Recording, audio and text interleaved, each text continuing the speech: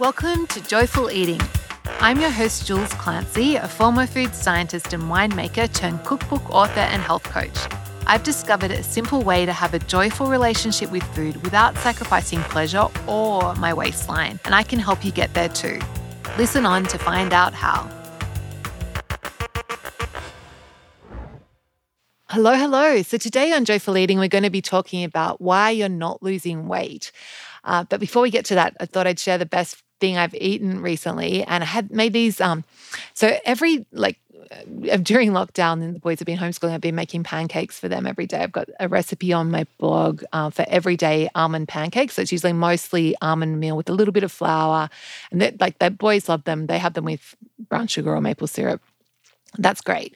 But I thought the other night, I'd make a savory version just for dinner, which was really fun. And so what I did was just subbed in, instead of flour, I used finely grated Parmesan. So they were like Parmesan pancakes.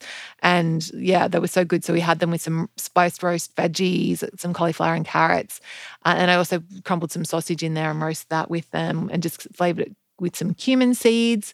And then, so we had the pancakes with the roast veg and sausage on top, and then some yogurt as the sauce, just some homemade Greek yogurt, and some coriander, cilantro, and it was so amazing.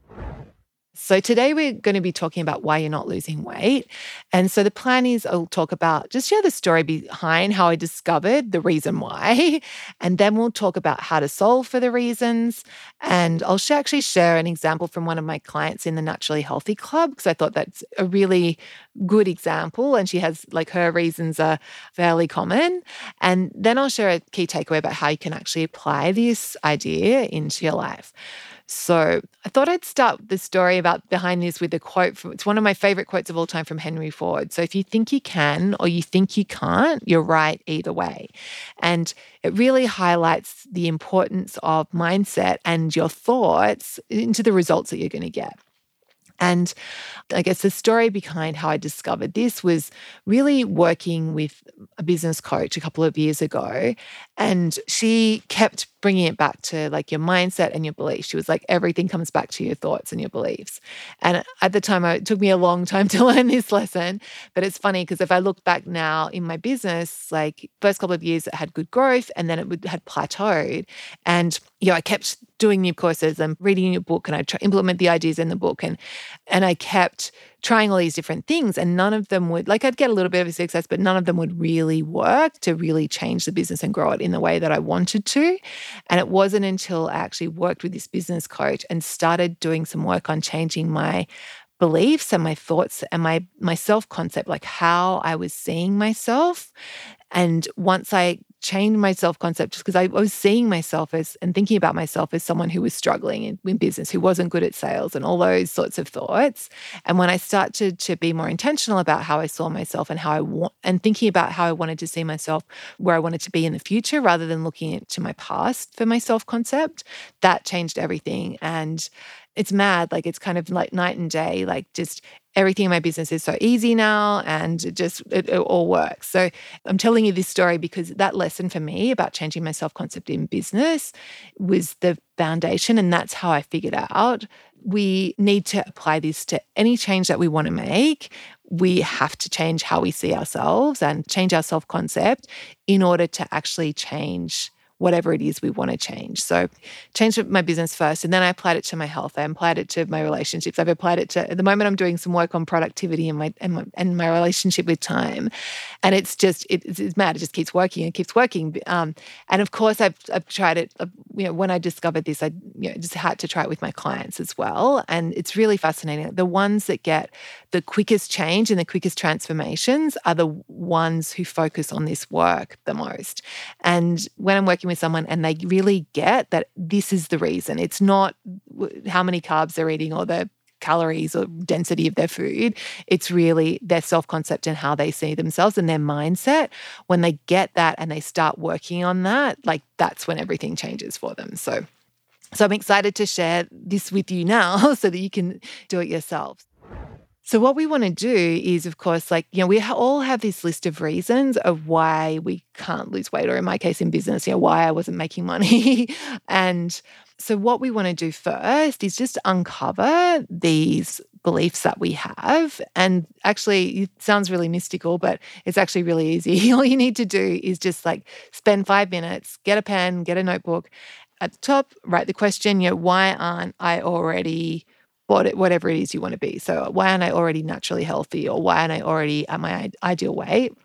And then just free write for 5 minutes, 10 minutes. Like, don't censor it. Just let the thoughts come out of like, what are all the reasons why? And your brain will have lots of them. So choose like 2 or 3 that have like the most emotional charge for you. Like, which ones feel really true? And then we want to question those beliefs and create like what I call a belief plan. So actually coming up with some alternate thoughts that you could think instead of these old beliefs that you want to start thinking on purpose. And then you practice those new thoughts, and you practice those new thoughts, and you practice those new thoughts. Sometimes there'll be an action that you can do with it, but often it's just reprogramming those old thoughts that aren't helping you and inserting new thoughts. And over time, like, the new thoughts will become part of your new thinking. And before you know it, like, your self-concept will change, and you'll actually be getting the results that you've been wanting. So you'll be getting to your ideal weight. Like, it's really mad how this works. So let's look at the example that I had from one of my clients. So she wrote, the reasons I'm still overweight are, I come from a very fat family. So my mom, my grandma, and even my dad were all fat. Then her next one was, I love food and eat too much. I overindulge. The next one was, I find it hard to stay disciplined for too long. I start out well and then peter out and go back to old habits. Like, I'm menopausal, so no matter what I do, it's harder. My metabolism seems to have slowed down. Is it my stress and cortisol levels or my hormones? Is it a set point that each year seems to get bigger? It's all the fat cells. And then another thought she had was like, I say I want to do something and then I don't follow through. And then the last one that she had was, I'm doing everything right and it's not working. So let's go through each of these and see, like, of course, if you're thinking, yep, I come from a very fat family, my mom, my grandma, my dad, we're all fat, like, that may be true. But if you keep thinking about that, that's not questioning that. Like, it doesn't feel very inspiring. Hey, it's kind of like, yep, I'm kind of stuck with this. So what we want to do here is come up with a new thought that is still believable, but is going to just redirect your attention away from that family history. So, for example, a thought that you could come up with would be, I don't have to be the same as my family. Like, just because they were doesn't mean that I have to follow in their footsteps. And that can be enough. Okay, so then the next one was like, I love food and eat too much, or I overindulge.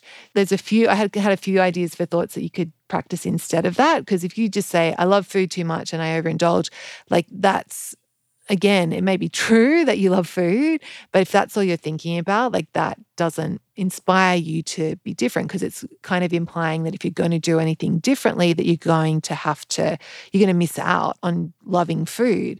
And so a thought that you might want to have instead is that, I can enjoy my food and eat till I'm satisfied and lose weight. Or enjoyment of food comes from quality, not quantity. Or another thought that might be helpful here is, I don't have to give up anything to be healthy.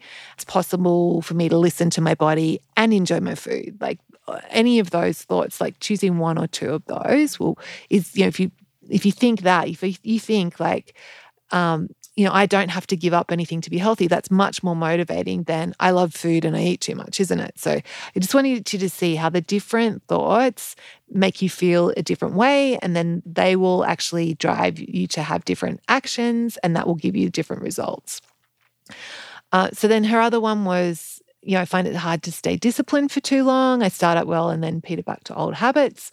So a thought that you might want to have here is, I actually don't need discipline. I'm forming new sustainable habits, and just focusing on, yes, I'm forming new sustainable habits, and telling yourself that rather than going back to this old story about how you're not disciplined. The next one was that group of thoughts around menopause and her metabolism slowing down, and is it a set point in her fat cells? And all those thoughts are really like, they're kind of excuses of why, and when you think about them, it's like, oh, that's out of my control. And that, isn't very motivating for you to make any changes. So instead, I think a thought that can be really helpful if you have those types of beliefs is, I can take responsibility for my health. Right? I can take responsibility for everything I put in my mouth, like whatever it is. But just reminding yourself that you actually are responsible and you do have control. You do have the ability to influence what's going on with your weight and your health. Then we have the one around, I say I want to do something and don't follow through. So the thought that you might want to have there is, I'm learning to trust myself, or I want to trust myself. Because when you think about I don't follow through, like that doesn't make you feel very good. Whereas if you think I want to trust myself, that's inspiring. And it's just directing your brain into the future of how you want to be in the future. When I was going through this with my client, we had decided on an action there for her that we had a lesson. It's a lesson in the group on self-trust and how to develop self-trust. So I actually had, we made a note that she was going to go back and revisit that lesson as well. Okay. And then the last one there was around, I'm doing everything right and it's not working. And that's like, I'm doing everything right, it's not working is such a destructive thought, because if it's not working, you're not doing everything right. Okay. So by telling yourself I'm doing everything right and it's not working, it just gives you no option and it just takes away all your power. Like, you're kind of there, like, this helpless blob. So that thought, we want to just let that thought go. Whenever you think, I'm doing everything right and it's not working, like just let it go because it doesn't help you. Instead, you want to be directing your brain to, don't make yourself wrong for having these thoughts, by the way. Like you just, it's okay to have them, but just when they come up, just go, no, that's actually not helpful. Instead, I want to think, and then direct your brain to your intentional thoughts. An intentional thought here could be, I'm learning what works for me. Or a thought around, achieving my goals is in my control.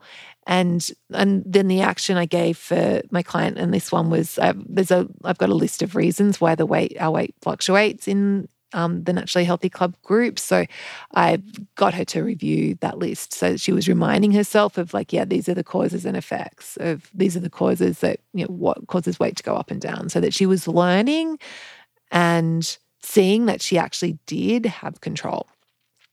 Okay, so that is a lot, I know, but that's exactly the process that you want to go through with each of your beliefs, is coming up with a new thought to think on purpose, and then just setting aside some time every day to be practicing these new thoughts. And, I put them on Post-its, I set reminders on my phone.